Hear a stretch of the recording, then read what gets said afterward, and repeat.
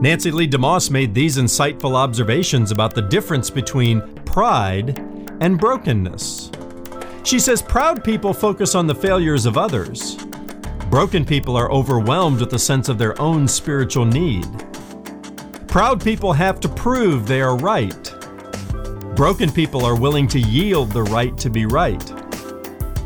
Proud people have a critical fault-finding spirit. Broken people can forgive much because they know how much they've been forgiven. Proud people don't think they need revival, but they are sure everyone else does. Broken people continually sense their need for a fresh encounter with God. Convicting, isn't it? Are you full of pride or brokenness? I'm Ron Jones. Something good starts right now.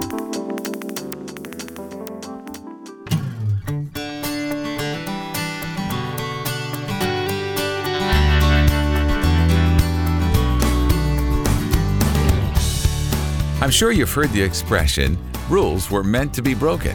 Don't believe it. Hello, welcome to Something Good with Dr. Ron Jones, lead pastor of Atlantic Shores Baptist Church in Virginia Beach, Virginia. I'm Brian Davis. Thanks so much for joining us. Well, we may sometimes break God's rules, but the one thing we can count on is that He never breaks His own. Today, Ron shares 2 unbreakable rules of God as he continues his teaching series, Standing Strong. Online, you'll find us at somethinggoodradio.org, where you can listen to the broadcast on demand on your schedule. That's somethinggoodradio.org. From Daniel chapter 4, here's Ron with part 2 of his Something Good Radio message, Heaven Rules. Now to Daniel's interpretation, and we pick it up in verse 19. Then Daniel, whose name was Belteshazzar, again his Babylonian name, he was dismayed for a while, and his thoughts alarmed him. And the king answered and said, Belshazzar, let not the dream or the interpretation alarm you. And Belshazzar answered and said, my lord, may the dream be for those who hate you, and its interpretation for your enemies. In other words, king, this is not good, and it's not going to go well for you. You may wish this to happen to your enemies, but this is not good. Verse 20, the tree you saw, which grew and became strong so that its top reached the heaven, and it was visible to the end of the whole earth, whose leaves were beautiful and its fruit abundant, and in which was food for all, under which beasts of the field found shade, and in whose branches the birds of the heavens lived. It is you, O king.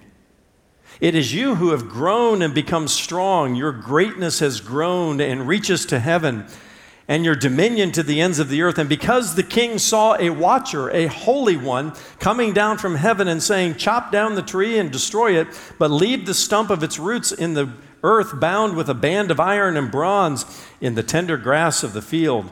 And let him be wet with the dew of heaven, and let his portion be with the beasts of the field, till 7 periods of time pass over him. Well, this is the interpretation, O king. It is a decree of the Most High, which has come upon my lord the king, that you shall be driven from among men, and your dwelling shall be with the beasts of the field. You shall be made to eat grass like an ox, and you shall be wet with the dew of heaven. And 7 periods of time shall pass over you. Here it is again, till you know that the Most High rules the kingdom of men and gives it to whom he will. And as it was commanded to leave the stump of the roots of the tree, your kingdom shall be confirmed for you from the time that you know that heaven rules. Therefore, O king, let my counsel be acceptable to you. Break off your sins. He gives him a little instruction here. Break off your sins by practicing righteousness, and your iniquities by showing mercy to the oppressed, that there may perhaps be a lengthening of your prosperity. No wonder Daniel said, King, this isn't going to go well for you. This dream that you have is a prediction that you personally are about to fall. Now, the old saying, the bigger they are, the harder they fall. Well, there wasn't anybody bigger. Wasn't anybody bigger than King Nebuchadnezzar. He was the reigning monarch of the greatest superpower, the greatest empire on earth at this time. But he was full of himself and full of pride, full of arrogance.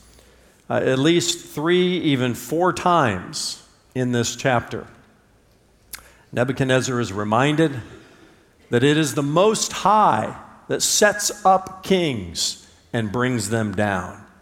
How dare you, Nebuchadnezzar, say, look what I have done, okay? No, heaven rules, even though you're the greatest king and the greatest ruler on this earth.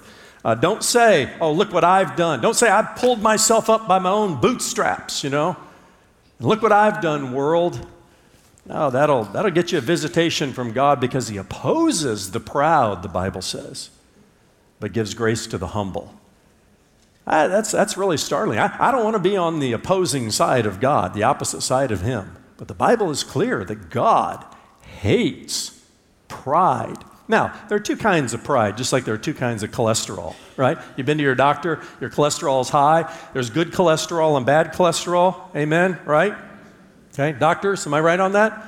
Likewise, there's good pride and bad pride. You can have pride in your kids, you're really proud of what they've accomplished.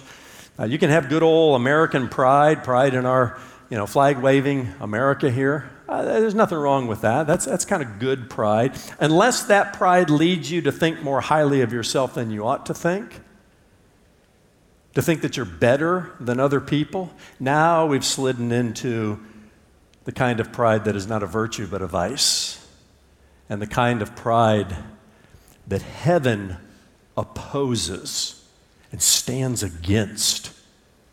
And heaven has had enough of prideful, boastful, look at me, worship me, Nebuchadnezzar. Sent the guy a dream and said, Nebuchadnezzar, you're coming down. But I love verse 27, how there's just a little measure of grace there.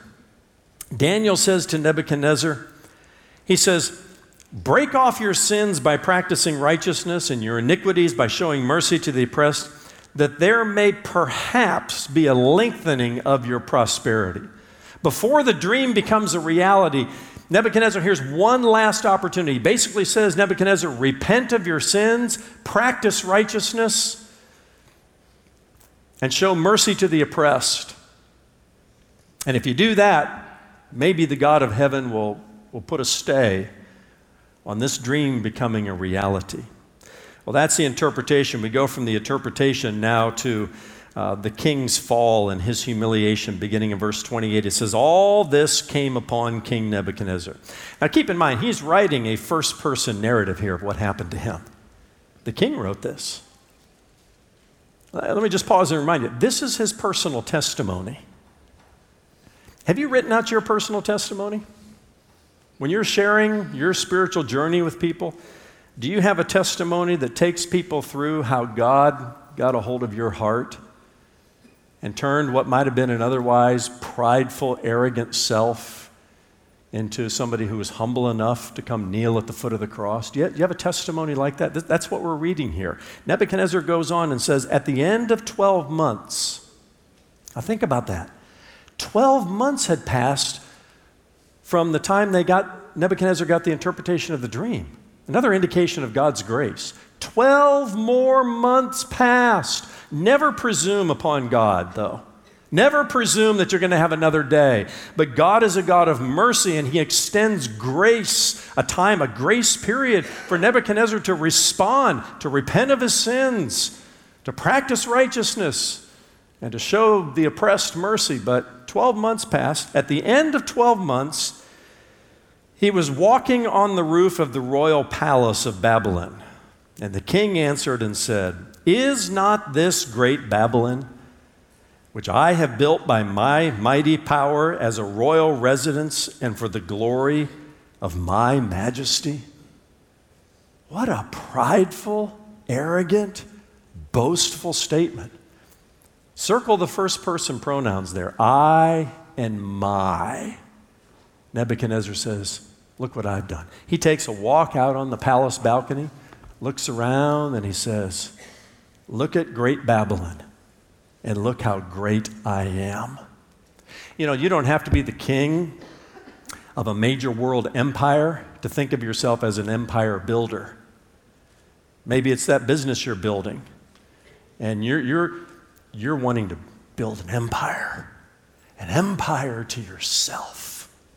You wouldn't say it that way, but maybe in your own self-talk it sounds something like what Nebuchadnezzar said here. Kind of reminds me of William Ernest Henley and a line from his poem Evictus. It matters not how strait the gate, how charged with punishments the scroll. I am the master of my fate. I am the captain of my soul. No, you're not. And neither am I. But it's easy to think that way. I'm the master of my fate. I'm the captain of my soul. Look what I've done, pulling myself up by my own bootstraps. If you only knew where I came from. We're not that far from Nebuchadnezzar. Pride rules its ugly head within the human heart. That's why it's number one on the list of 6 or 7 things that God hates. And he opposes the proud, but he gives grace to the humble.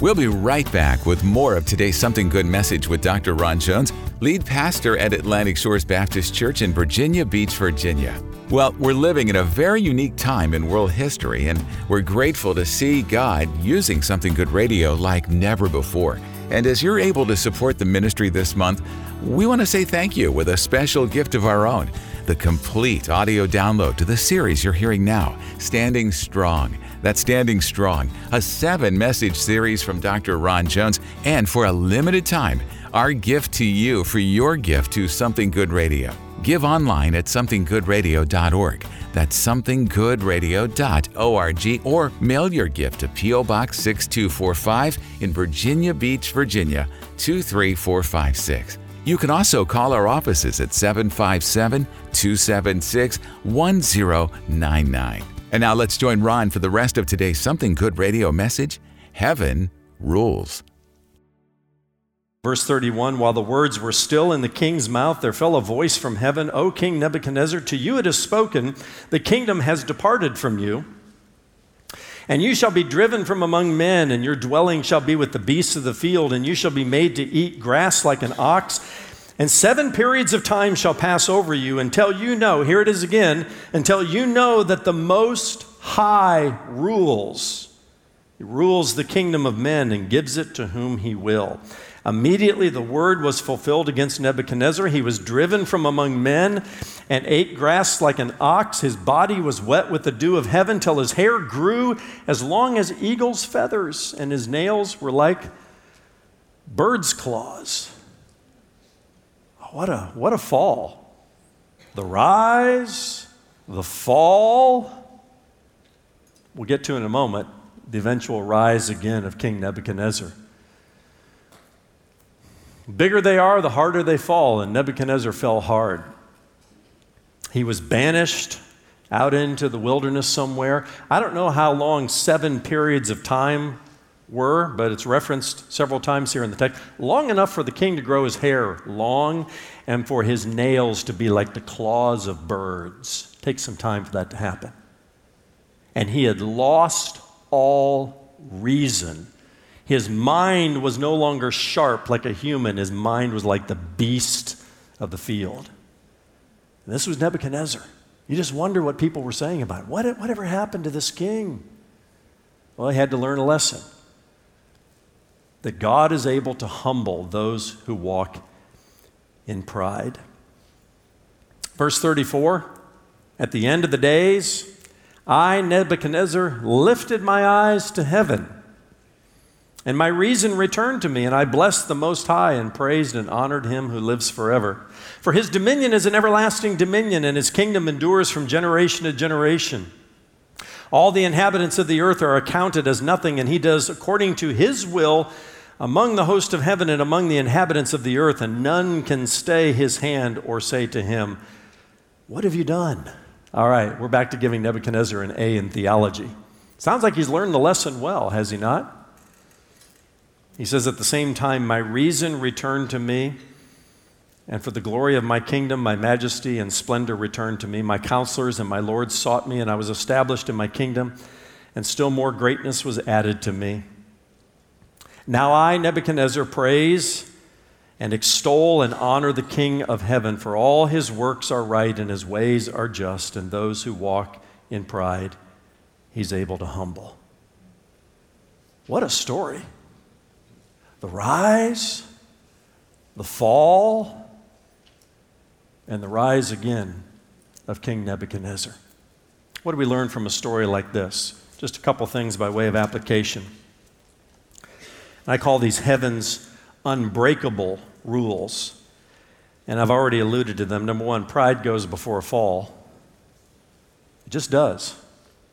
Pride goes before a fall as much as the sun rises in the east and sets in the west. You can just count on it. That is one of heaven's unbreakable rules. Likewise, God gives grace to the humble. It's almost like two sides of the same coin. You choose which side of the coin you want to look at and which side of the coin you want to be a part of your life. Pride goes before a fall, but God gives grace to the humble. And even to the prideful, he gave Nebuchadnezzar chance after chance after chance to repent, to practice righteousness, to be merciful to the oppressed. Nancy Lee DeMoss made some insightful observations about the difference between pride and brokenness. Listen to this. Proud people, she says, focus on the failures of others. Broken people are overwhelmed with a sense of their own spiritual need. Proud people have to prove they are right. Broken people are willing to yield the right to be right. Proud people, she says, have a critical, fault-finding spirit. Broken people can forgive much because they know how much they've been forgiven. Proud people don't think they need revival, but they are sure everyone else does. Broken people continually sense their need for a fresh encounter with God and the filling of the Holy Spirit. That's pretty good, isn't it? It's possible you sit here and say, oh, this is a sermon for somebody else. I'm not very proud. You know, humility is one of those slippery virtues. As soon as you think you got it, you've lost it. Isn't that true? Beware of the man or woman who writes the book, How I Became So Humble, and goes on the book tour. It just doesn't work that way, right? Humility is something you don't see in yourself. But it's something we see in Jesus Christ over and over and over again. Let me take you to one place.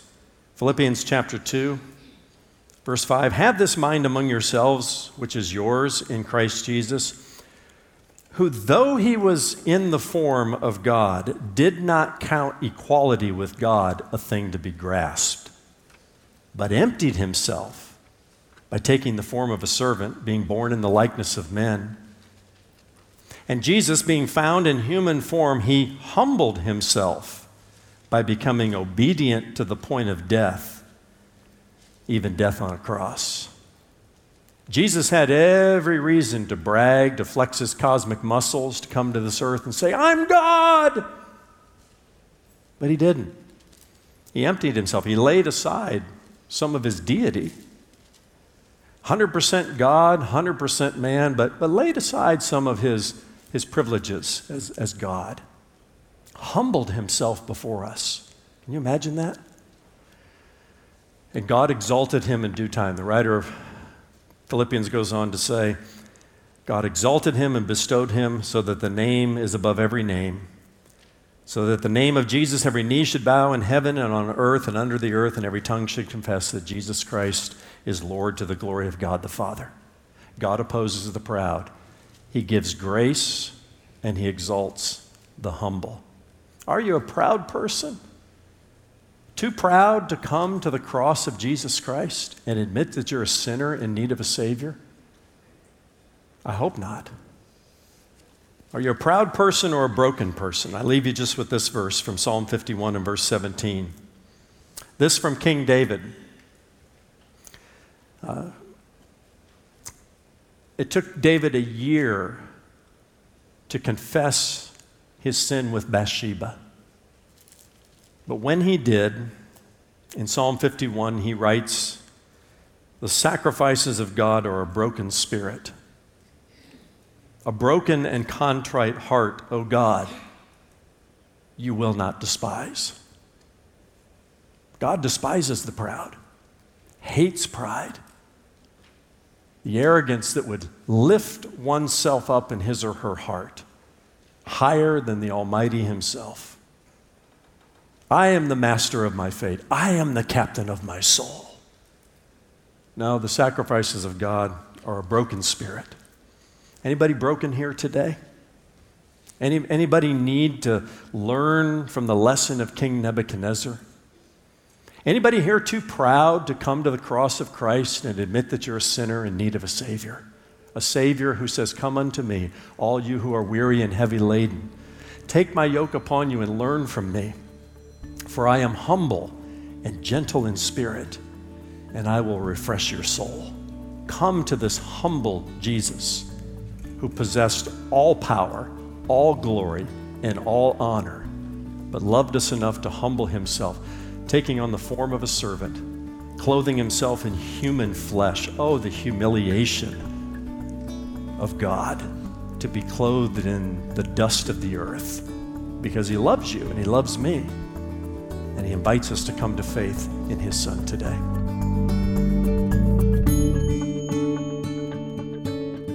What about you? Are you broken today? God humbled himself to die for you. Will you humble yourself so that he can live through you? Thanks so much for joining us for today's Something Good message, Heaven Rules.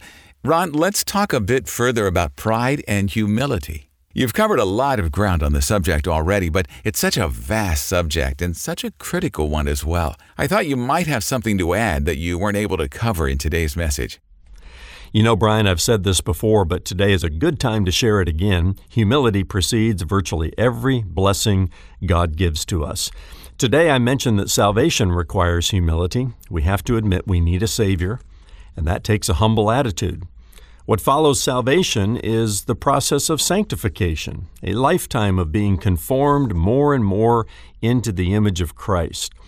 That takes humility as well, because obedience precedes spiritual growth, and humility precedes obedience. Think about this, Brian. The very first demonstration of human pride took place in a garden, the Garden of Eden.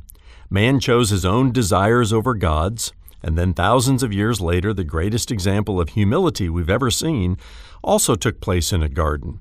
That's when Jesus chose God's desire over his own. Two gardens, two choices, two vastly different decisions. The prideful decision led to sin and death. The humble decision led to life. Not only eternal life later on, but the abundant life that Jesus promised right here and now. And it begins when we humble ourselves to the point of saying, "Not my will, but thine be done." So let me encourage you today, friend. Find your Garden of Gethsemane. Identify the thing or things that you desire, your goals, your aspirations, even your most sinful desires. Then go to God and tell him those things. Because when you forsake your own will, your own desires, in order to obey God, that is when you'll begin to be blessed far beyond anything you could ever imagine. That's Dr. Ron Jones with some great final thoughts from today's message, Heaven Rules. Well, coming your way tomorrow, the next message in Dr. Ron Jones' series, Standing Strong. Ron, tell us what you have planned for the next 2 days here on Something Good Radio. Well, Brian, my next message will sound familiar to those who have been following this current series on Daniel, because what we see in Daniel chapter 5 is eerily similar to what occurs in Daniel chapter 2. Now, if you remember, King Nebuchadnezzar had a dream in Daniel chapter 2. Years later, in chapter 5, his grandson, King Belshazzar, has a vision, and it was quite an alarming vision, every bit as troubling as the dream Nebuchadnezzar had years earlier. In both cases, the wise men of Babylon cannot interpret what the king has seen, and in both cases, Daniel is called upon to help. That's where we're headed in the next couple of days as I continue my teaching series, Standing Strong. That's tomorrow when Dr. Ron Jones shares his message, The Man Who Could Not Be Bought. Join us then for Something Good. For Ron and the entire team here at Something Good Radio, I'm Brian Davis. Thanks for listening.